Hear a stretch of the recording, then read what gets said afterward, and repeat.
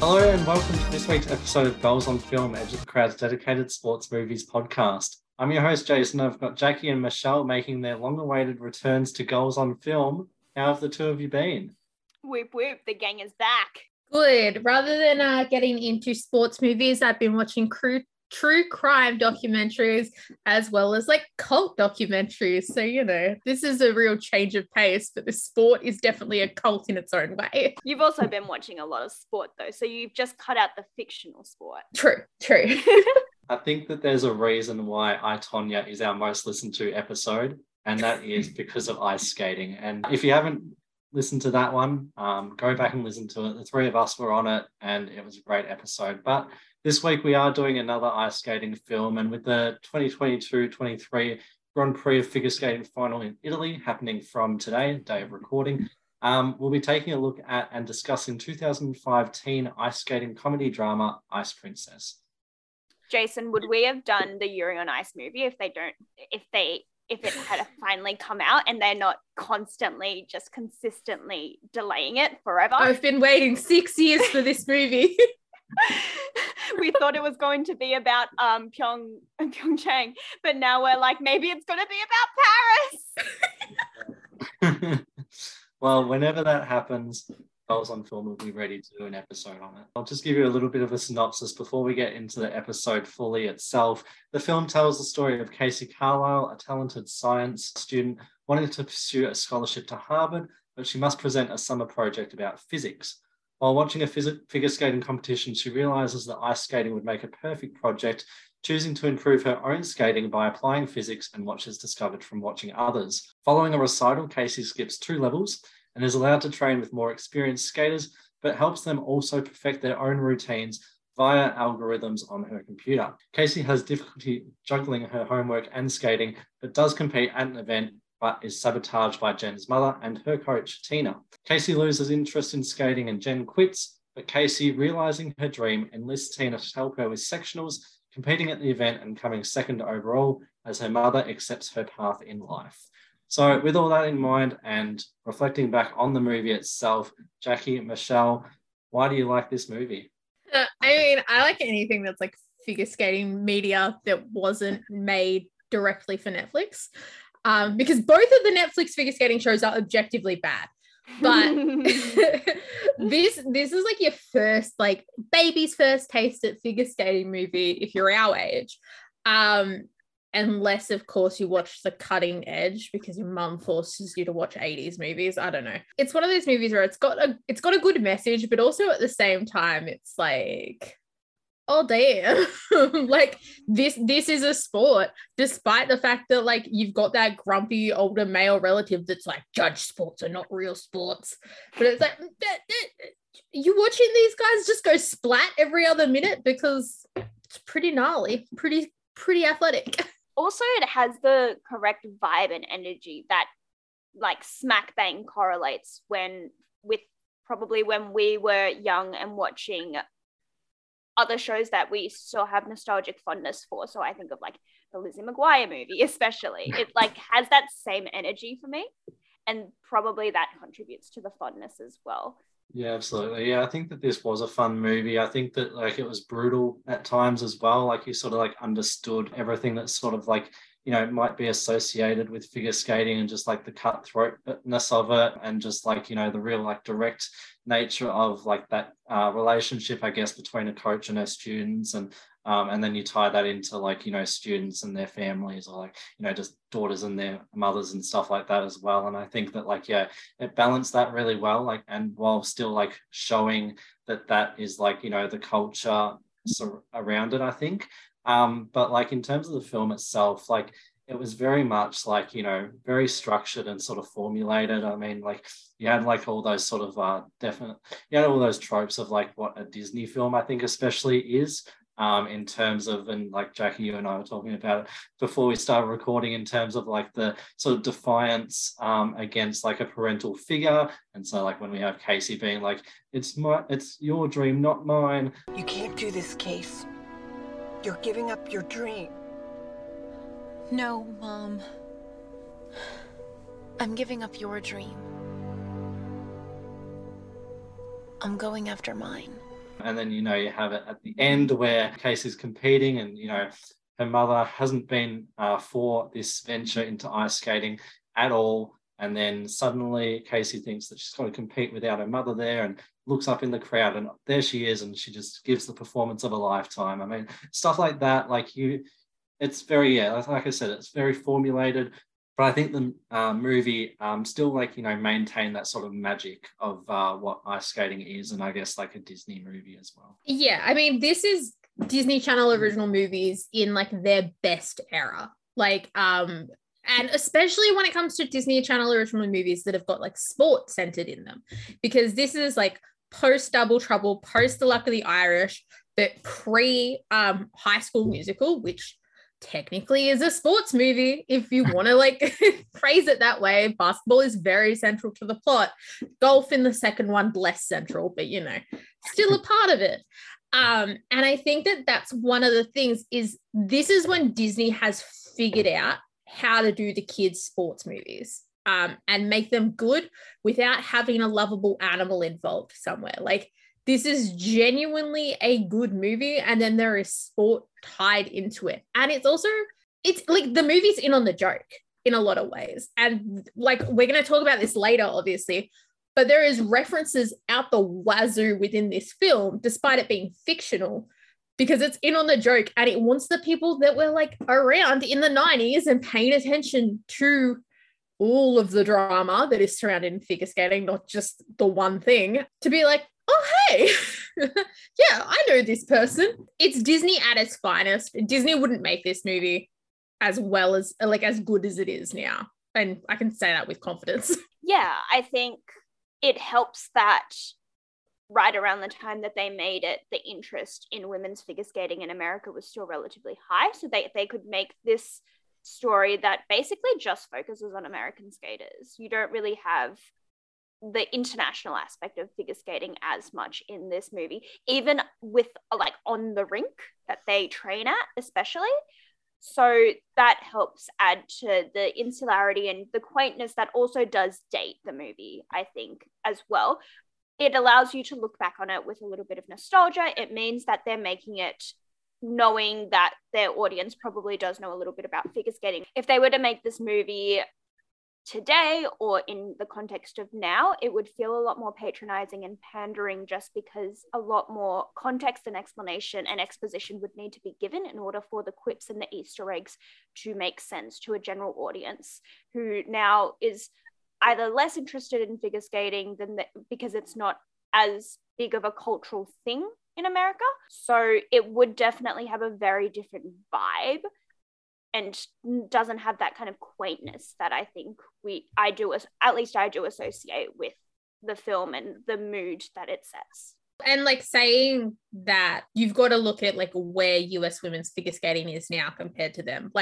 The US have won 2 Olympic gold medals in a row at this point. It is at its peak for women's skating as much as it could be without all the messiness that happened in the early 90s, which admittedly did put some people off the sport. And then you've got, in a year's time, Blades of Glory comes out after this movie. The only jump they know in that movie is an axel. You actually get every jump but the flip referenced in this. And to be fair, you don't really need to explain what a flip and a Lutz is, but they still go, whoa, she threw in that triple Lutz. It's not like they're not actually using tangible knowledge of the sport. There is more love and care to it than Blades of Glory, which is a genuine comedy, or even the likes of Spinning Out and the other one that's a figure skating but hockey Netflix series that I can't remember the name of. Yeah, I think Spinning Out is a good example of what a figure skating TV show made now would look like in its entirety. It is a TV show rather than a movie, but the way that they depict the relationships in it, the kinds of themes that they're exploring, would be the approach that I would imagine an American film studio would take when creating some kind of figure skating media now in general. Very different to Yuri on Ice. Final thing that I did want to add was when you said the "you're giving up your dream" line, immediate throwback to A Cinderella Story, where Chad Michael Murray's character says the exact same thing to his coach dad. It's identical. I love it. Anytime that kind of scene comes on in one of those movies, I will say it as they're saying it, because my brain is just like, yeah, I know this bit. I've seen this a million times before. Yeah, definitely. It's definitely one of those movies. But we will move on now, and we did allude to it that some of these characters are based on some real life figure skaters, and they do make a lot of references to former figure skaters and just events that are pretty memorable. And so before I throw it to you guys, because you'll have a lot more knowledge of this than I do, the one that, is probably prevalent is Tina Harwood, which is a reference to Tonya Harding. And so in the movie, Tina tries to cheat her way to the top by injuring another skater, Casey, in the same way, I guess, that Tonya was accused of being involved in an attack on Nancy Kerrigan in 1994. So Nancy Kerrigan and Tonya Harding were skating competitors.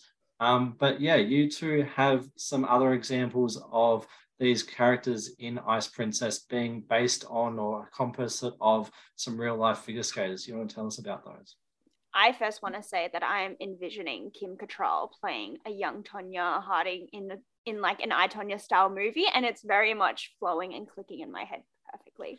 Oh, she could play Tonya Harding now. Like, absolutely. Kim Cattrall now could play Tonya Harding now. Yeah. And it would be excellent. There's like a lot with just Tina in general. Like the Sarajevo, that's the 1984 Olympics, which is the first time we see the likes of Brian Orsa. It's where Katrina Witt wins her first Olympic gold medal. It's where Torvill and Dean win gold ahead of Bestemianova. So like, yeah, that's a big Olympics. That's like the first like big like historical reference Olympics from this like generation of Olympians. And she's like, I collided with someone in practice. Tell me what happened in Sarajevo. Why didn't you win? I had an unfortunate warm-up before my short program. I collided with another skater and she got hurt. Are you sorry? Look, I paid my dues. I was suspended. By the time they considered reinstating me, I was 26 and it was too late. But there isn't a day that goes by that I don't wish that I could relive that moment and do it differently. Which I think they're talking about like not the 6-minute warm-up kind of practice, but like a day before kind of practice. And she gets suspended. And I'm like, man, I've seen so many skaters like collide with each other in practices and genuinely injure each other. But like, you're not getting suspended for an accident. Like, unless it was like, oh, she like came up and slashed my leg, like, which to be fair, at the 2018 or 2019 Worlds, an American skater does actually hit someone in the leg and it caused like a massive controversy in a practice session. So it's like, but you know what? Nothing happened. I think also like when we talk about the 4 main girls, Casey Carlisle is Nancy Kerrigan, more than just the like her feet getting messed up, but also like she's the artistic skater. She like is just oozing with all this talent, blah, blah, blah, blah, blah. Like, as well as that, like, she's kind of boring and arrogant. That's also the Nancy Kerrigan vibe a little bit. And then you've got Nikki, aka the jumping shrimp. She is Tara Lipinski, like through and through. It's again with a little bit the annoying vibe. The jumping shrimp could be, it's implied that it is a reference to Tara being called the robotic shrimp at one point. And it's also like she's clearly younger than the rest of the group. She's more intense about skating. She's the best one. And of the 90s skaters, like because she was so young right at the end of that era, she was considered like the best. She essentially defines what ends up happening to figure skating a little bit. Tiffany is clearly Michelle Kwan in the sense that she's elegant, graceful. They also typecasted an Asian actor to play the Michelle Kwan stand-in. And Jen's probably the only one that isn't actually a specific reference. Then again, Aliona Kostanaya may have just like modeled her existence post-skating off of Jen because that girl is just as sassy as Jen is, and like just essentially like quits competing for her team because of the fact that like she's like, nah, I don't want to like do this. I don't want to deal with this anymore.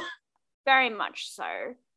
I was also trying to think about who Jen could be, and there's a lot of common themes where Jen is a very realistic figure skating person. Like, mum's their coach, very burnt out, very tired, wants to be a normal student, high school student, wants to do fun things. I think very much of like Paulina Edmonds in that regard, especially, I think. But yeah, the on ice personality is still what differs her from a lot of the people that come to mind for me from that era, especially. It may even be more niche. Like, I can easily imagine this to be someone that maybe the writers encountered at a sectionals, at a lower level competition, who doesn't end up making it to the world stage, possibly because they burn out, possibly because they just don't have the talent. But it's very much someone that you would encounter at your local rink who is one of the more talented competitive skaters. Yeah, and like even with that, she's as you put it, like she's the person that you actually see at a rink every single like Saturday, every Monday free practice, like one session in the morning. Like, she's always there. She hates it, but she's pretty good. And her mum's like barking orders at her. And like, you kind of also see that when Casey's in the novice summer camp of like the parents screaming at their kids. Like, if you've been to a rink during a practice session, you've seen it. Especially like, I think it's one of the mums says to, I think his name's Jeremy, where she's like, you use that toe pick, it's there for a reason, or no friends over for a week. It's like, how absurd. But also like, I've seen some parents yelling at their kids at a rink for very minor things. But it's an expensive sport, and that's part of it. And I think that that's what works as well, is that, well, like, we've seen it with figure skaters. Tonya Harding's obviously a really good example of like the costs that the sport has on families and just how much like goes into it. And you see in the speech that Tina gives to Casey, where she's like, you've got to want it more than anything else. If I wanted to compete. You can't. Why not? All that happened tonight was the judges saw the same thing that I've been seeing all summer. You got some raw talent, but that's not enough for a shot at the regionals. You need a coach, ballet, choreographer, private ice time. Nikki's parents took out a second mortgage just to put her through this. And Tiffany's dad works 2 jobs. Oh. Where'd you get those skates? Garage sale. They're falling off your feet. You need custom boots, $600 minimum, and the blades need to be sharpened every 6 weeks. Okay, you get it? I'm sorry. It is what it is. You have to want it. You have to want it more than anything else. It's not something you do on a whim. Is that it's like, Nikki's parents took out a second mortgage on their home, and they're the ones that like are trying to get sponsorship deals and have branding and stuff like that, and they're still doing that. Tiffany's dad picked up an extra job. I mean, Jen's kind of got it easy because her mom's her coach, but that still has an emotional cost on the family. And so it's like one thing after another after another. And then also, I think one of the fun things, because every figure skating movie ends up having genuine figure skaters in it, is that at the end of the movie, the ESPN commentators are Brian Boitano and Michelle Kwan. Welcome to ESPN's coverage of the Eastern Sectional Junior Ladies Short Program. I've got to say, Michelle, from the looks of the practice sessions I've seen, these ladies are definitely fired up. That's right, Brian. Every skater has worked unbelievably hard to get here, and every one of them is ready to compete. Michelle Kwan even makes a nod to herself. Unfortunately, she doesn't actually compete in 2006, of being like, oh, we might even see Casey at the 2006 Olympics, and like smiles at the camera because Michelle Kwan was expected to go to the 2006 Olympics. But yeah, there's so much about this movie, like when it comes to like those little historical nuggets that are really funny. And then there's other things where you're like, oh, it's a little too obvious. And that's probably the Tina Harwood, Tonya Harding is the most obvious. Like, at least with the others, the names are like ever so slightly different. It's not like bang, bang.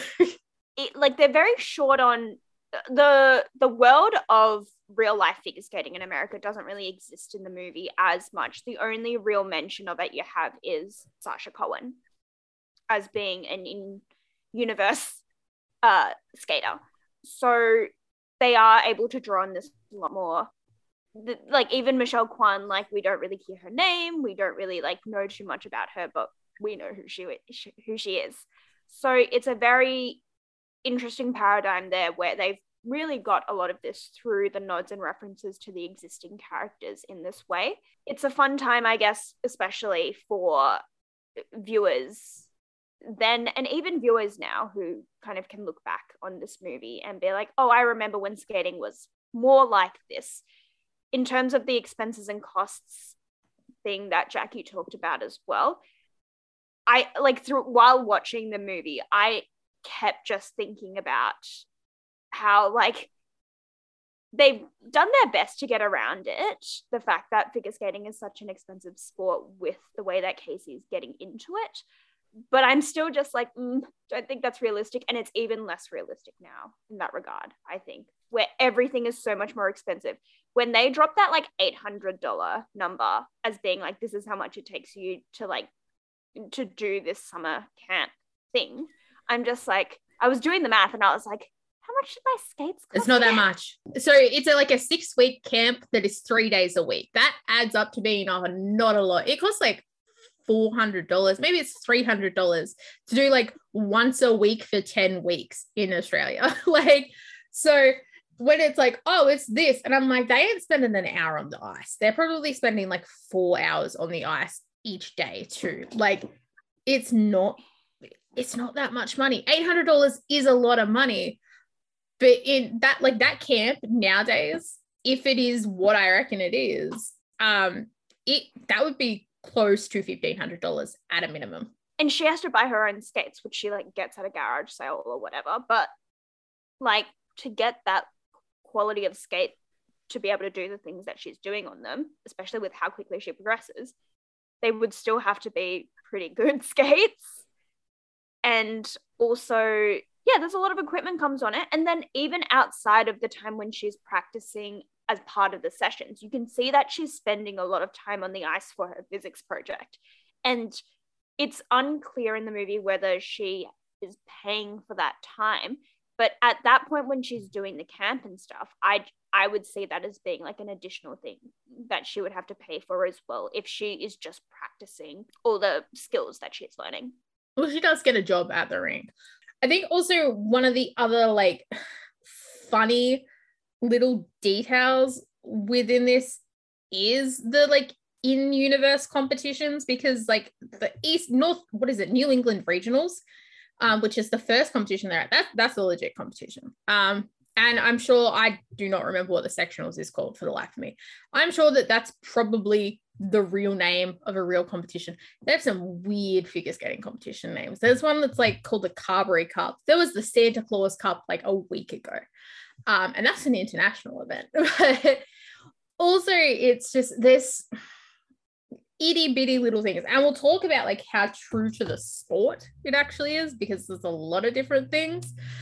But yeah, I think that the way that they play to the history of the sport, which is clever in a way, also at times is to its own detriment, because like, yes, you're like getting the parents sucked in a little bit, but also you're not quite getting it right.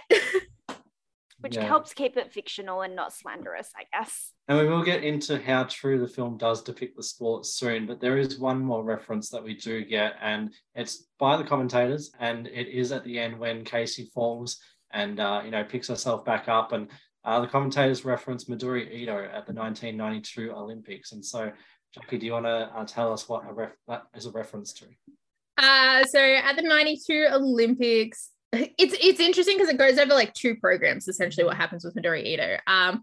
In the short program, she was intending on doing a triple axel double toe loop combo, I believe it was.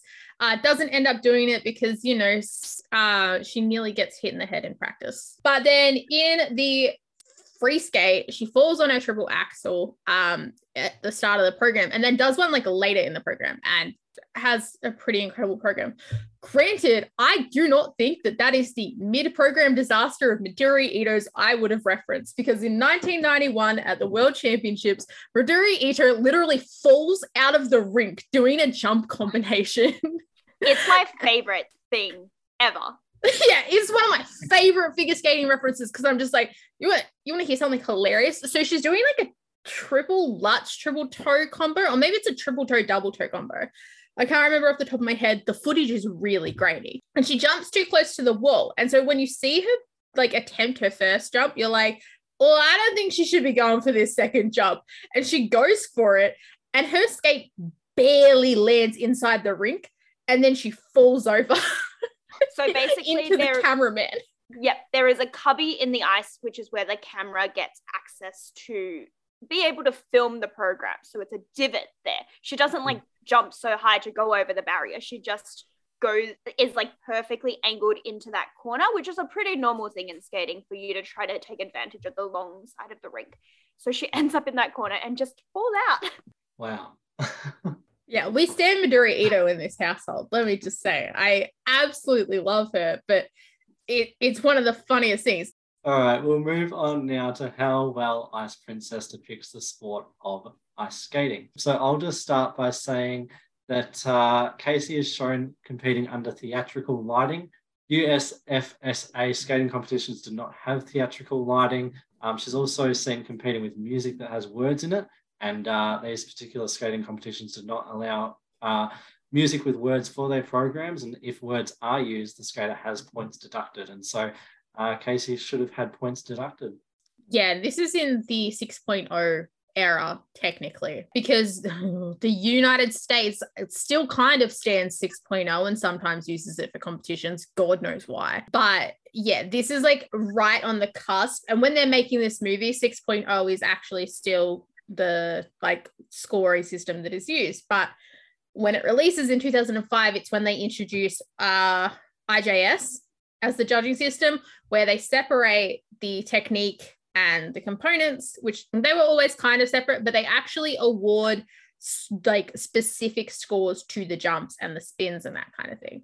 So when you're getting like a couple of points deducted on 6.0, you are going from like second to last, like immediately. It's just like you lose a point, you are stuffed. One of the things that I looked up, which is pretty early in the movie when you think about it, is the testing and what it takes to be a junior pass.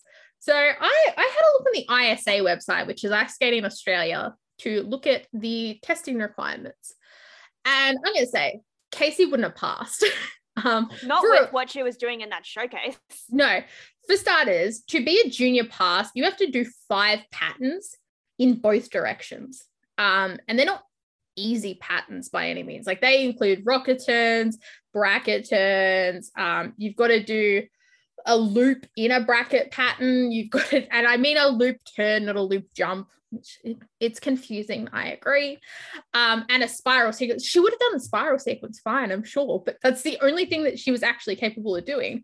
However, the technical aspect of this test, there was no way she was passing, because it includes a double axel for women. You need to do a double or a triple jump. She does a double. So to her credit, she passed the solo jump. A jump combination that is either a double-double or a double-triple or a triple-triple. She needs to do a layback or sideways leaning spin, which she does. I believe she does a sideways leaning spin, so we'll give her that. She does a layback. Oh, okay, so she does the layback. It's going to be a minimum of 8 revolutions. A spin combination, she does not do. Step sequence, she does not do. And that's like essentially you're meant to do a short program to be a junior pass, like a solid junior short program.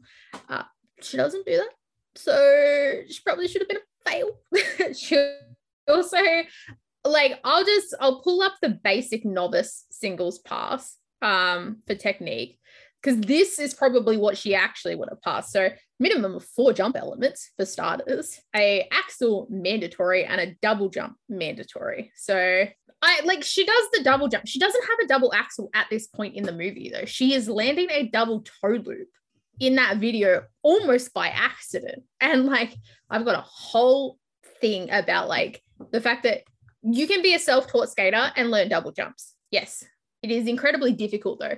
She is, by the time that regionals rolls around, a self-taught skater that has a triple. And like, that's not happening. I know people that have skated for years that are self-taught that have a double axel, don't have triples. Like, to hit the double axel is hard enough in itself, and sometimes harder for some people than triples.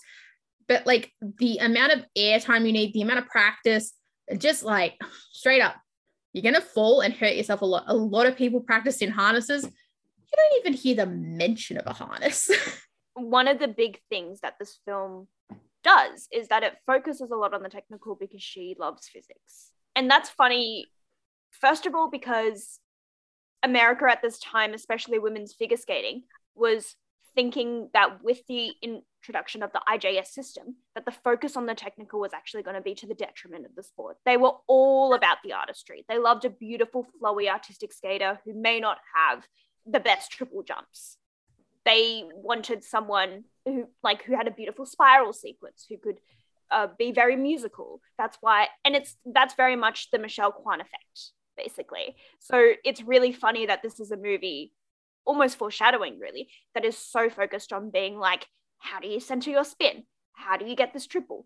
I'm going to help you get a double axel. I'm going to use physics to hack my way through into getting this junior level pass. But the second point to that is, most of the time, when people are skating at the level where they can do double jumps, or they've figured out the mechanics of doing a double jump, it's not the physics that's the problem. It's the mental side of it that's the problem. The problem is fear of injury, basically, and trying to preemptively protect yourself. And basically that's what leads you to doing something with incorrect technique, or without enough force or power in order to complete the jump. So the extent that she can use physics to hack her way through without a harness, without any mention, like the only time she really gets mention of getting injured is when she starts and she's like waddling on the ice like a penguin, when she is on while the ice is being zambonied, and when she is skating in new boots. Like, those are the 3 instances where she is at risk of injuring herself. When I'm like, if you've been practicing triple jumps by yourself, where the coach is not focused on you, because while she's sharing ice time, the coach is going to be focusing on the students who are paying her at that time, which Casey is not paying for a coach. So no one's spotting her, no one's checking her, no one's adjusting her technique. No matter how good her physics is, she can't feel what she's doing correctly. I think the best that she can do is see it. So in that sense, her being able to get to become this good of a skater, a lot of holes and gaps in that process. Yeah. And like, so the physics isn't wrong in the movie. Like, the physics is actually correct 90% of the time. I think that they get one thing wrong and then they edited it in post so it was correct. I did find a couple of things that Casey does get wrong in her explanations. And that is that when she's making her video with her friend, she spins faster because of the conversion of angular momentum. By pulling her arms in, she decreases her radius, thus decreasing her moment of inertia, and therefore her angular velocity increases, i.e. she spins faster. Physics and like science, like this is an era where sports science is actually really starting to become a thing. And the way that we see sport take off post the early 2000s, sports science is one of the most dominant factors in like dominating sport beyond raw talent. And when it comes to figure skating, it is even down to the costumes. Like, and this is a reference to Zero Hanyu because he's talked about it. The weight of your costume matters. And like, it's the little minute details that like matter so much to like just your body feeling right. Another reference in the movie is when I think it's Tiffany says that she hears Zoe Block, who is the skate thief, like antagonist type character, but she's fine. She's just good. Like they're like, oh, we heard she landed a quad. There's only one woman in the world that has landed a quad at this point, and no one will land a quad again for nearly 20 well, for like 16 years, and that's Mickey Ando. She landed a quad sow in 2002. She was a quad sow cow. wasn't she? Yeah, as a junior. So it actually, like, there's parts of that is correct. It does make sense that Zoe, who is the best skater in the region, is like the one that has the highest technical elements. And the fact that they're going around saying that she has a quad, it's not crazy because it's something that was being worked on in women's skating for a while at that point, but no one had it except for Mickey Ando. So it's one of those things to say that, like, it's almost a nod as if to say that, like, Zoe Block was probably one of the ones that was potentially going to be an international skater. And Nikki is, like, she's by far the best of them in that training group. And you can see it in the programs. There's less, like, tracking on her face and stuff like that because she's a genuine skater. And, like, this is, like, a real life thing is that Kristen Olsen, who plays Nikki, was a novice skater in the United States at that time. Like, she was competing at novice competitions and finished 5th at US Nationals that season as a novice. But this movie is trying to tell you that these guys are junior level skaters. On top of that, though, like, Casey's too old. I think that's one of the things that isn't, like, really nodded to enough is that, like, she's 16, 17 the whole way through this movie. Casey does seem too old for this particular class, which is the Snowplow Sam class.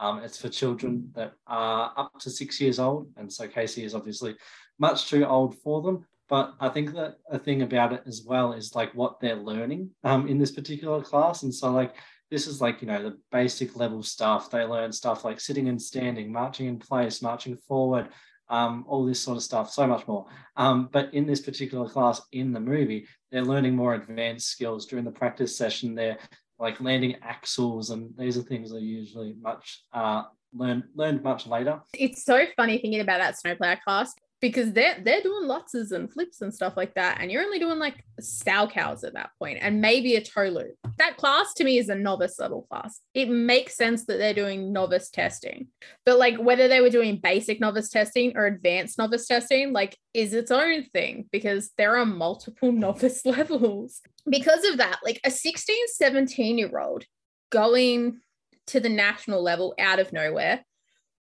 just doesn't happen, especially if she's not been competing at these smaller regional sectional competitions for years, because there is a level, as Tina puts it, like, you've got to pay your dues. It is a sport where being known does kind of matter. Yeah, the politicking is entirely absent in this in terms of who your coaches matters, your reputation matters, how you've done in past competitions matters. And especially if her coach is going to be this Tonya Harding stand-in, that's probably going to be more harmful to her scores than it is going to be beneficial. So all those factors, this movie just kind of pushes aside and doesn't really deal with. The only other thing I actually want to talk about when it comes to how realistic the skating element of this movie is there's two, technically. They do not do enough jumps in the programs at all. In the long program, you are meant to do 7 jumping passes, which means that it's either a single jump, a 2-jump combination, or a 3-jump combination. She does 3 jumps in her free skate. And I think she does 2 jumps in her short program. Not enough jumps. That's not enough jumps. They get the names down, but that's not enough jumps. And the boots, because you don't want to be skating on new boots. At a competition, they are so stiff that they won't mess up your feet as badly as her feet were messed up. Like, that takes, like, a couple go arounds in those boots, I reckon. And they don't, like, your leggings would already be torn, like, to end up with those kind of I don't know, blisters. They're not blisters, they're sores more than anything else. Yeah. But yeah, boots are so stiff when you first get them, especially if you are doing double and triple jumps. You are getting stiffer boots. That it makes sense. It is very funny. Those boots do not actually have a label on them. They deliberately cover up the tongue. And I don't know if it's like Disney didn't have the sponsorship from John Wilson or Rizsport, because it's either one of those two boot making companies, or if it's that whichever one it was didn't want to be known as the brand that goes and fucks up your feet, because that is its own branding thing. But yeah, it's quite realistic. It's a real thing, and that's why it's so massive that she like buys her those new skates and like lets her skate on them. I would also add back to the physics part of everything, because it is a core part of this movie. First of all, it does come to as a surprise to me. Like, it would have been too complicated probably, but the fact that she doesn't realize that skating on new boots is a bad idea. You would think that like understanding the aerodynamics of the human individual, the boots are a huge part of it. First of all, because of the weight of them, but second of all, because the stiffness and the support that they give does matter. But also, it's the blade part of figure skating. Like, you would think that she would have a little bit more of an understanding of the shock and everything like that from a physics perspective. But putting that aside, the technology that she presents in this movie, where she's starting to map how the skater looks in the air, the tracking of the body air position during a jump, and all those things, newfangled and very ahead of its time when this movie came out. Even now, that technology does exist to an extent, but it's not widely used in figure skating. So in Japanese competitions, especially their nationals, they have this technology called Ice Scope, which Jackie and I love. It's the best. Awesome. In their replays, they will show those diagrams of what the skater looks like during the air throughout their jumps. And then that also detects the speed of the skater during the jumps, the height of the jump, the length, the distance that jumped, and all of that. But even though Japan has this technology, it's still just Japan for the past few years that have used it, which makes no sense given that it is a very good way of compensating for any shortcomings that a tech panel might have in being able to see the degree of rotation or being able to use some more objective factors to detect the quality of a jump. The body mapping stuff is also like, I can't imagine how you do that without wearing special equipment and like body tracking clothing to be able to get the kind of stuff that she's seeing. But it's also something that I'm like, I can see that happening now, probably not back then, especially. Yeah, 18 years ago.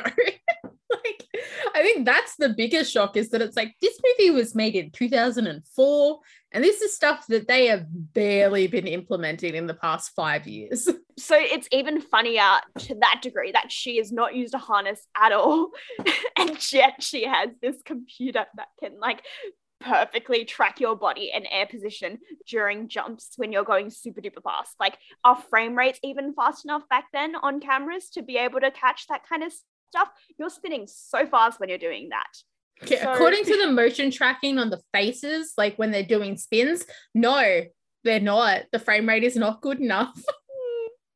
So kind of in the tech, that's where we're at. Although, and we really meme the heck out of this, bringing this back to Yuzuru Hanyu, speaking of people who have written entire theses about the way that physics impacts your performance while you're skating. Yeah, Yuzuru Hanyu is the real ice princess, let's be real. Yeah.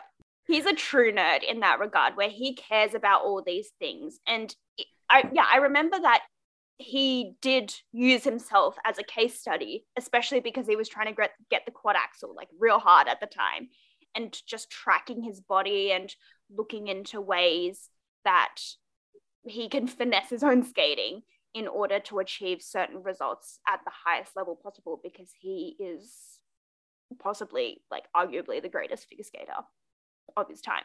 But yeah, there's so much, because it's like they've got a lot right. To their credit, there is a lot that's right. And the things that they've gotten wrong, it's more like, no one's going to care that they're only doing 3 jumps in a free skate except for the nerds. And it's like, yes, I do care. Yeah. It's the kind of stuff, like I said, the reason why this movie is rewatchable in a way that when Jackie and I watched Spitting Out, we were just yelling, so frustrated at the TV, is because all the things that they get inaccurately, you're willing to suspend for the sake of the in movie universe. It's a Disney movie. Yeah, basically. And it's also like inconsequential. Like you're like, yeah, okay, cool. But sure. The final thing that I did want to mention that I think is a little bit unforgivable, and I will not let this slide, is do not Zamboni a lake. Yeah. Do not. Everything related to the Zamboni makes me so angry. Like when she goes on the ice when the Zamboni's out, I'm like, I'm sorry. No, even if it's your first time skating, you know not to go out on the Zamboni. Like, for starters, that is some wet ice. Like, it's a puddle. It's you're skating in puddles. We would be bitching so hard if we were at like the O'Brien Arena in Melbourne, and the ice was that puddly. Like, it's just idiot. And like, I'm glad that she fell over because she deserved that. But yeah, oh my god. And I've never skated on ice so smooth before. I'm sorry, when you go out to your like first, like your session for your snowplow like class, that would be fresh ice. They would be doing that. And also the other unrealistic thing is that like the hockey player doesn't hate it immediately, because if there's anything that's real, it's figure skaters and hockey players having rivalries over the quality of the ice, because figure skaters hate like what hockey players do with their edges to the ice, and hockey players hate the fact that like, you know, figure skaters take out massive chunks of the ice with their toe pick jumps. But it's like, ooh, like flirt. And I just have beef with that entire party scene. So much with that scene. It's not even related to the skating. It's just like, shut up. You're so weird. Yeah. No. She is so weird. But also, I also just want to put out there that the guy they get to play Teddy is basically just their best attempt at looking for a young Mark Ruffalo. He's too old. And also, I think that like even they've like talked about it, is that he's playing a father figure stand-in in parts, which makes the romance even weirder, because, you know, clearly she's in love with Jen. Yes.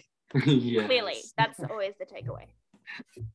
Yes, that is determined pretty early on, I reckon. All right, we will move on and look at the casting, performances, and the actors that were involved in this film. And I'll just give you, like, you know, the 5 main actors, I think. And so we had Michelle Trachtenberg as Casey Carlisle, we had Joan Cusack as Joan Carlisle, Kim Cattrall as Tina Harwood, Hayden Panettiere as Jen Harwood, and Trevor Bloomis as Teddy Harwood. And so keeping those 5 in mind, and we had a whole host of other actors to appear and other characters that you can obviously make mention of. What did you think of the cast list overall? You know, who stood out to you? Who didn't you like? Let's talk about it. It's a pretty iconic cast, at least as far as the 4 main women are concerned. Like, Joan Cusack and Kim Cattrall are like icons of the 90s. Michelle Trachtenberg and Hayden Panettiere end up being like, they are the it girls in a way of the 2000s. Like, Hayden Panettiere is in 3 sports movies back to back. You guys have already covered one on Goals on Film, being Racing Stripes. She's also in the 3rd Bring It On, where she attempts to crump. And then Michelle Trachtenberg was on Buffy the Vampire Slayer, and then also is Georgina Sparks, aka one of the best just menaces that shows up at the end of every season of TV history, in Gossip Girl. And she's coming back in Gossip Girl this year. So, I mean, that's an iconic mess of a character. So yeah, as far as the acting performances go, Hayden Panettiere is probably the standout. She has the best emotional moment of the movie when she quits and does the like, do you know what I want? Like, while crying. I want to be good at math. Yeah, I want to be good at math. I'm quitting. You've got to be kidding. That's ridiculous. No, I was ridiculous for putting myself through this for so long. We We both know I don't have the talent. Jen, perseverance is 9/10 of mastering any sport. Do you know what I want? No, you don't know what I want. Because you never cared. I'm listening. I want to stop missing school. I like school. And you know what? It's stupid, and the band will probably be horrible, but you know what I want? I want to go to the homecoming dance. And I want to go with Brian. And I want to stop feeling like an idiot for flunking math because I don't have the time to learn it. And I want... All right. I can see that maybe we've overdone it. Overdone it? That is a character that you can see that they were kind of trying to set her up as being the mean girl, but Hayden has like just so much charisma, oozes charisma. And at the same time, like it, you could say it's enemies to lovers, but she's never actually like mean. She's kind of a dick in that initial meeting where she gives the invitation where you're like, oh, that was rude and snobby. But like, she's the reason why Casey is even able to like film at the rink and that sort of thing. Like, she doesn't, everything she says, you're like, you're making points. Like when she, what is it? She says something like, oh, if you film me falling on my butt and post it on the school website, like you better watch out. And I'm like, yeah, I at 15 would also have said something like that. Like, that's just a reasonable take. So yeah, it's just funny. I think that she has the strongest performance, as does, at least of the adults, Kim Cattrall. Whilst she is the villain of the movie in a lot of ways, she's just so engaging. And I do like the idea that Samantha took like a year off from having sex in New York to go and be a menace in, I'm assuming it's Connecticut. Like in a small town in Connecticut at a local ice skating rink. Like she got married, she got divorced, and like these are her two adopted kids or like step kids that she got in the divorce as well. But she was like, look, I'm just gonna do this. Gonna take a break from all of Carrie and like everyone else's bullshit. I would agree in the sense that the performances, it's definitely Hayden Panettiere who stands out, and it's very much like she's the most aligned and calibrated with that kind of Disney performance, especially. So she fits the best in a Disney movie. She has this innate likability about her, and that comes with the charisma as well, where she really does pull off the character the best for those reasons, in my opinion. I think, yeah, but a great little cast list. When watching Joan Cusack, I've also like recently rewatched Addams Family Values. So as I was watching this Joan Cusack, I was thinking about that Joan Cusack, and it's the kind of thing where you're able to do that because there's nothing about this performance to me that particularly is makes it a very strong, iconic character. None of the choices are particularly out there. Part of that's because it's a Disney movie, but even in Disney movies, I feel like there is a bit of wiggle room there. She's trying to play this very like, which wave of feminism would this be? It's the misandrist, but also like she's incredibly sexist to women. Yeah, it's like because there's a lot of suffragette energy in what she's trying to do. Also, though, I'm not like other girls' energy. Like exactly. I guess we'll always still hate the prom queen. It's like, man, you are like 44. I know. At least, like, get over it. Also, you did not go to school together because Tina Harwood was too busy getting disqualified from the Olympics. I know. I was like, it would be so much funnier if she was the girl who got injured. If she was like the Nancy Kerrigan at Sarajevo. Yeah, but never told Casey. Yeah. She's also in a way meant to be the like Midwestern mum, kind of, just by the fact that they're in New England. The way that Joan Cusack says some words just annoys me. And then other words, it tickles me. So, you know, I have a bit of a love-hate relationship with the way she talks. The comments about figure skating costumes, which are sexist, actually comes from stuff that you hear from real people where they're like, I just don't understand the costumes. Like, why can't they, like all the other athletes at the Olympics, just wear something with their country's like flag on it or something like that? So it's like that comes from a real place that is still a conversation today, where it's like, but it's about the package. Like, next you're going to say they shouldn't be skating to music, but that doesn't make sense because they've always skated to music. And then we're just going back to doing compulsory figures. She is the least likable character, though, by far. And it's not just because she's stopping Casey from what she's doing and pushing, like, projecting her own dreams onto Casey, but it's also just like she's genuinely the villain in this movie for a lot of different reasons. And it's also because she's just kind of cringe. Like, Tina is a badass.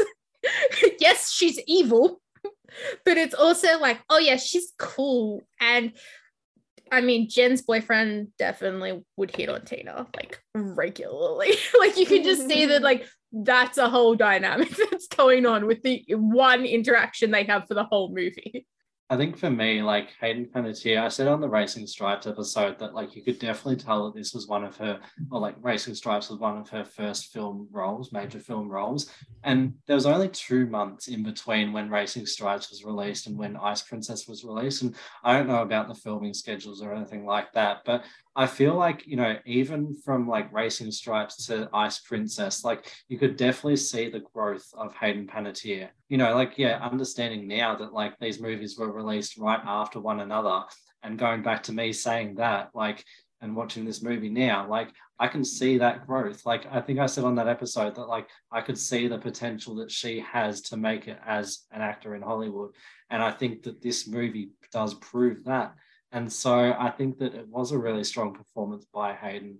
And, you know, she, you know, had all of those, like, yeah, just emotional side of, or both sort of like sides of like an emotional person in terms of, you know, wanting to skate really well and, you know, uphold, I guess, like what her mother wants, but then also being strong in terms of like, you know, really standing up for herself as well. And so, like, I think that both of those sort of elements to the character of Jen, that Hayden was really able to do that really well.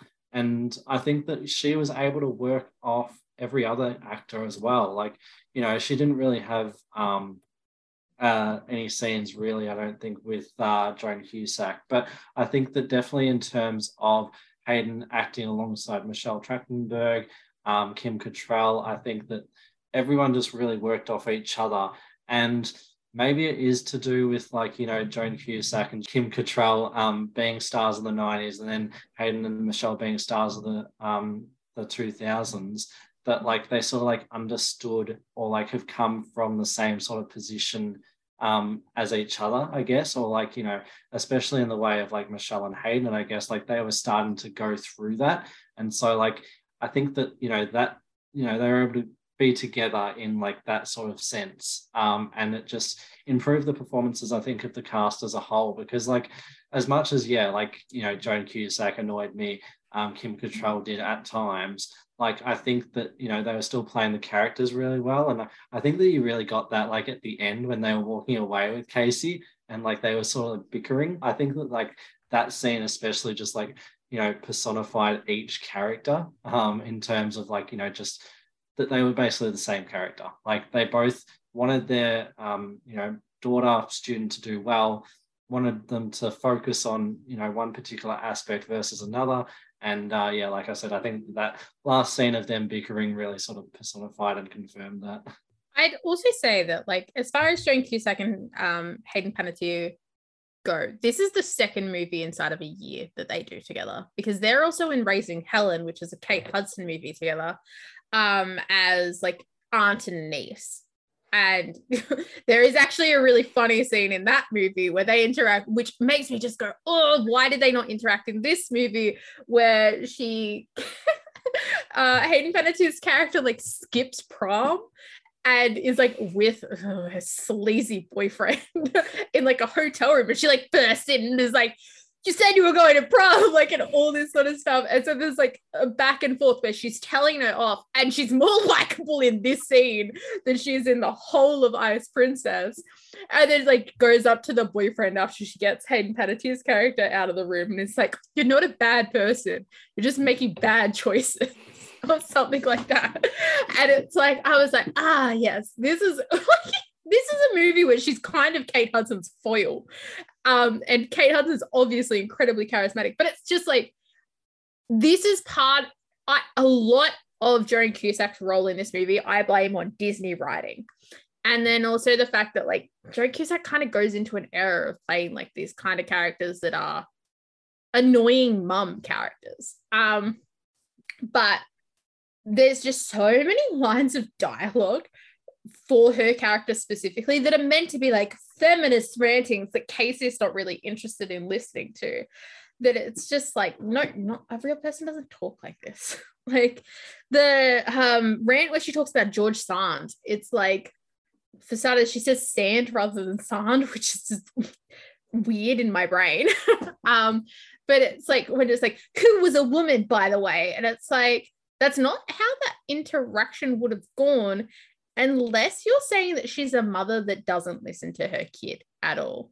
And also, she's a teacher, but like she's criticizing her daughter for tutoring a kid that's not picking up quick enough, which like no university teacher would do that.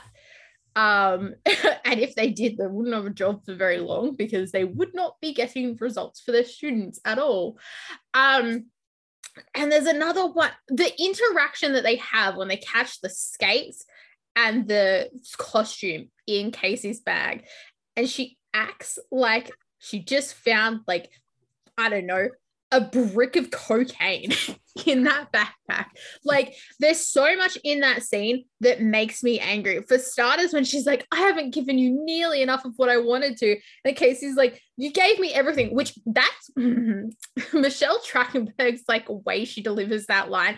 Also not very good. But when it's like, well, now you have to give something to me. It's like, no, that's the reverse of how that conversation should go. Like, I get that it's mother-daughter, that sort of thing, but it's like, if you are claiming you haven't been able to give me enough, isn't this the part where you're like, okay, but like, this is the thing that I want. Like, give it to me so I can chase after it. There is realistic conversations those two have, especially the lifespan of a professional athlete. But at the same time, like, Michelle Kwan was a professional competitive figure skater for 10 years at this point. Like, it's not like it's a 2-year thing. And also, do you know what? You can have a professional career and then do stuff afterwards. Mm-hmm. And I think that that's part of the message that is actually missing from this film, is that you can put your life on pause to chase after this dream and then pick back up where you left off. Whereas in this movie, it's like the end of the world that she doesn't immediately want to go to college after school. I think that's just the last thing that we'll touch on before moving on is the fact that, and we could have touched on it in how well it depicts the sport, but is the fact that Michelle Trachtenberg hadn't actually skated before prior to this movie. And so she learned how to skate in the 10 months prior to filming. And so we've obviously talked about, you know, how well those scenes are done, and, you know, sort of what they include, and I guess like how well, you know, Michelle Trachtenberg, Hayden Panettiere sort of, you know, perform the sport. But yeah, I think it's really interesting to note that, you know, Michelle Trachtenberg trained for 10 months just to be able to skate for this movie, and, you know, seemingly do pretty well. Well, like, it was the same with Margot Robbie, where she learned how to figure skate for the role of Tonya Harding. And that's definitely one of the reasons why turns don't matter in this cinematic universe. Because if they did, then she would have to be considerably a lot more skilled to be able to pull it off, especially at the speed that she would need to be going at. It's a lot of like clever filming, sneaky cuts, face tracking. Yeah. So the face tracking, ironically, is quite impressive. In parts, it's better than I, Tonya's is. And I don't, Disney Channel original movies did not have the budget that I, Tonya had. But like, I think it's the either the layback spin or the sit spin Michelle Trachtenberg is doing. Like, they couldn't do the motion tracking on it. It's the spin at the end of the program. They couldn't get the motion tracking on it. It's just too fast of a spin. and the face ends up looking too, which like there's some demon looking faces in this movie on like elements. So yeah, in those moments you're like, oh, that's really cool. And to get like the single toe loop, get a waltz jump, that sort of thing, those are all things that are realistic in the timeline. She would have been spending quite a few hours per day on it. Yes, initially, if you've never skated before, really hard. But you can pick up a lot of the basic stuff in about a week. And then it's getting the more complicated elements. Like, it's all about where she would have ended up progressing and also how much time that they were spending on the skating realistically. Because it might have been that she got stuck at a certain point and they were like, all right, well, let's get you to work on this other thing. I don't think she did the double toe leap. I can tell you that much. But I do think that she was doing those single jumps, especially the bad ones. All right, we'll move on now. And the next prompt asks if there was a relatable character to you in this film. So was there anyone like that for you throughout Ice Princess, Michelle? Was there? So a lot of the characters I don't think I related to as much, or I didn't vibe with as well. Some of them I like respected as characters as being like quite iconic, which is basically everything that we've been talking about with Tina Harwood, but I wouldn't find her relatable per se. The character that I like the most and vibe with the most is probably Zoe Block. Mm-hmm. And I think part of that comes from the fact that she is also, once again, actually a figure skater. She's been to the Junior Grand Prix and won it a couple of times, I believe, but didn't progress that much into seniors. So she does have the chops there, and is a good fit for the movie as a result. But also, just the fact that she skates to Toxic, iconic. I relate. That's all I need. Automatic, yes. Yeah, she skates to Toxic and the instrumental version of, I think it's Trouble by Pink. Mm-hmm. Both iconic songs. And her like look, everything, like it's not the most conventional. It would have like not been well received by then judges because it's a bit too out there. It would have definitely gotten her a costume deduction, but I love it. Yeah, that hair, no way would that have flown. No. And even those boot covers, I'm like, girl, they ain't gonna tolerate that. Mm-hmm. Also, Nikki Fletcher's kind of the same way in the sense of like, is she likable? Not really. At the same time, like she's probably one of the funnier characters because she's so intense. Like, while she's not personally relatable, it's one of those ones where it's like, yeah, I know you. I've met you before. You're like, man, I'm gonna make another Dance Moms reference. I'm like, you're the Maddie of the group. Let's be real. Like, just the one that's really intense, is genuinely talented, and has a stage parent. Look, Jen's the most relatable character by far. There's having the parent that's quite pushy and actually pushing back and quote unquote rebelling, having genuinely real struggles, as well as like she's given all of the best dialogue in this movie. Like, and I think that that's part of it, is that it's like, even like the food stuff where she's like, what, but I'm burning tons of calories. Like, just let me have a bite. It's like, that's, yeah. When you are like training to become a professional athlete, you can't do those things, but you definitely like want to. You could say that like the food stuff within the movie is kind of problematic. Look, it is. It's not like Casey's family has the best relationship with food either. Like, yes, it's implied that they're vegetarian or at least on like a health kick kind of thing, but like it's not, yeah, Casey's not getting those sort of things either, which kind of sets her up for success, I guess, because she's already quite slight and slender.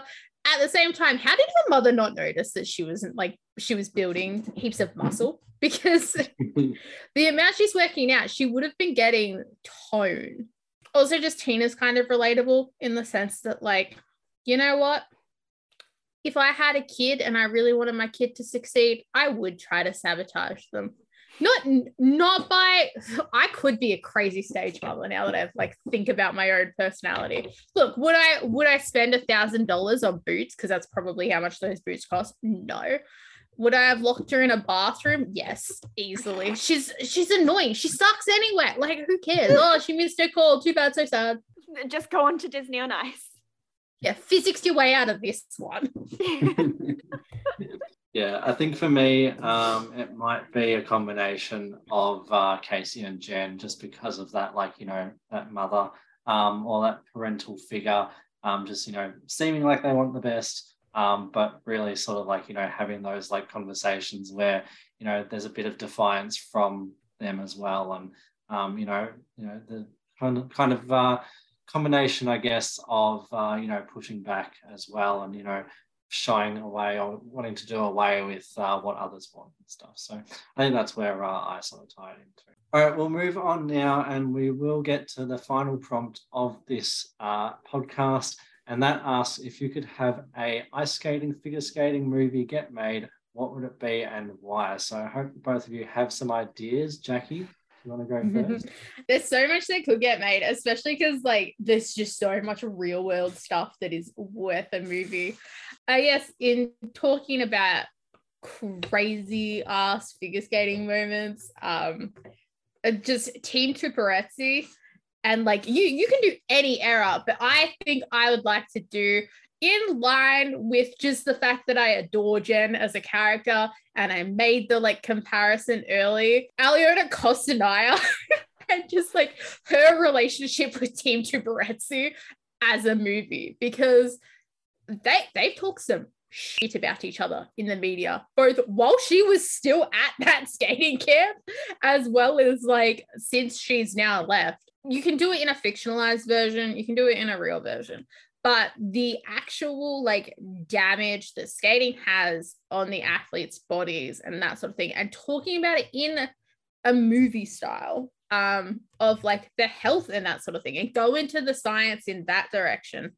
Almost, I don't know how much Concussion actually talks about the science of concussions, but Will Smith in Concussion, like to do something about like what figure skating has done to these very young women's backs and that sort of thing, like, and the lifelong injuries that young skaters now have, I think would be compelling. It's not going to like make parents want to like sign their kids up to skate, but it's a movie that you can do. Otherwise, I mean, just because Hayden Panettiere and you've already done 2 of their movies, do a Bring It On style figure skating movie. Or I'll go way crazier because I've already referenced it so many times. And this is something that Michelle and I have talked about for years. It's not a movie, it's a TV show, and it's just Dance Moms for figure skating. Like, have them go to competitions like semi-regularly, I don't care how long, do the pyramid, do the drama.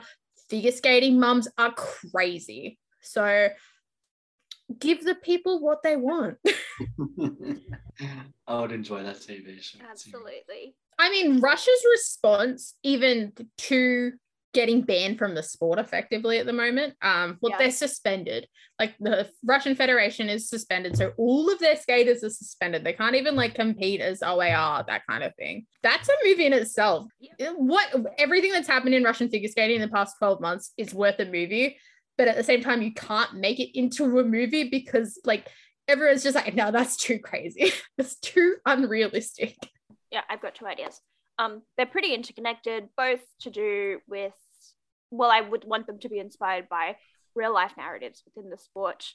I come to you as myself wanting a good ice dance movie, first of all, that accurately kind of talks about the intricacies of ice dance and everything like that.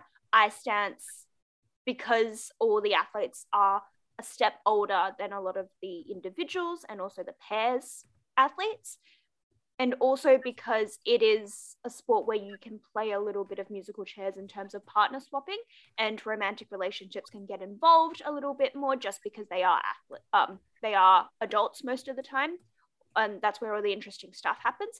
There's a lot of drama there. There's a lot of stuff there that to be played with, and there's so much to explore there that hasn't already been explored in the movie in terms of this facet of figure skating that is now the most historically aligned with what figure skating started out as, which is figures on ice, drawing funky patterns on ice. But then it has the campiness, the pizzazz, the costumes, the showiness that helps set it apart as well. I also think that it would be really cute to actually get like a nice pairs movie where it's not like two people suddenly smashed together, but it's really looking at the level of trust needed in order to be a strong pairs relationship. I'm thinking very much about Sui and Han, love of my life, Olympic gold medalists. But this whole idea of like being paired up with this boy as a really young skater and being like, so this is the person who's going to throw you in the air for like your entire career and catch you and not drop you when they lift you above their heads. Yeah? Good? We good? We're going? Go. Yeah, but just about that kind of mentality and bond. Those are two sides of figure skating that I don't think we see a lot because we focus so much on either falling in love on the ice while trying to form a partnership, which like if you do it in ice dance, it's a little bit different and it's also going to be spicier, so it's fun. And then in pairs, it's like you need so much unconditional trust that comes before any kind of romance. It's not surprising when pairs teams get married because the bond that you need, given all the stuff that you do and all the hardships that you face because of the risk involved, makes it make sense. I mean, Ice Dance as a movie. And look, let's be real. We've mentioned it at the top of the episode. I think we just need to give it another mention again. Yuri on Ice, please release your movie. That's the real figure skating movie I want. I've been waiting 6 years. Where is it? What's going on? We've never had a date. We've only had some trailers. You have footage? You have storyline? Yes or no? First of all, I can't top any of your ideas. So I'm just going to go with a fun one. I actually don't know if it's happened before. I would assume it would have happened before. But that is just, Michelle, you mentioned Disney on Ice before too. I just reckon like, a movie, possibly a fictional movie about a disgruntled skater forced to participate in Disney on Ice as part of their punishment for something. Do you know what? That's just like in the between the 4 years of when Chaz Michael-Michaels is just like not allowed to compete. That's him. That is Disney on Ice. Or it's Ice Capades. But that's just his story, him being in a drunken mess and sleeping with the fairies. Well, I want a movie more centered on that then. Look, I'll call Will Ferrell because I totally know him. All right, well, we'll leave it there for this episode. So, Jackie, Michelle, would you like to share your socials and any other avenues, platforms, podcasts people can find you on? You can find me on Twitter, Instagram, and TikTok at Dodzy161. You can also find me on one of the other Edge of the Crowd podcasts, Edge of the Election, where I talk politics and I talk shit about Elon Musk a lot lately. So, like, if you want someone to slander Elon Musk, I'm your gal. And eventually Ascending Olympus will be coming back. So follow us on our socials at Ascending Ollie Pod, because as Paris gets closer, we'll be bringing that back. And you can find me on Instagram at m.ch.ll.g and on Twitter at m_ch_ll_g . I also run Edge of the Crowd's other culture podcast, Crimes Against Art, which is all about the shenanigans that goes on in the art world, legal and illegal. A lot of fun. We're very close to wrapping up our season. You can find Crimes Against Art on Twitter and Instagram at ArtCrimesPod. And yeah, please enjoy our funky little episodes. And you can find me on Twitter, Instagram, or TikTok at JaceHerbs. You've been listening to Goals on Film. You can find Goals on Film on Twitter and Instagram at Goals on Film Pod. You can also follow our YouTube channel for all of our highlights videos. Goals on Film is part of the Edge of the Crowd network. You can follow Edge of the Crowd on Twitter, Instagram, Facebook, TikTok, and LinkedIn at Edge of the Crowd. You can also view any of our stories, be it sport, culture, or politics, on our website, www.edgeofthecrowd.com. Until next week, thanks for listening.